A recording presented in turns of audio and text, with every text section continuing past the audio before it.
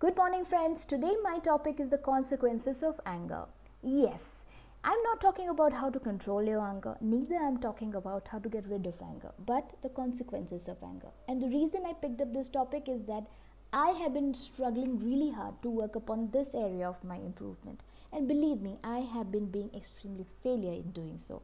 So this is just a first step to make sure that I'm aware about the consequences at least.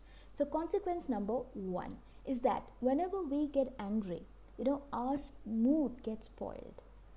Immediately, no one can, settle down. No one can calm down. And that affects us physically, medically.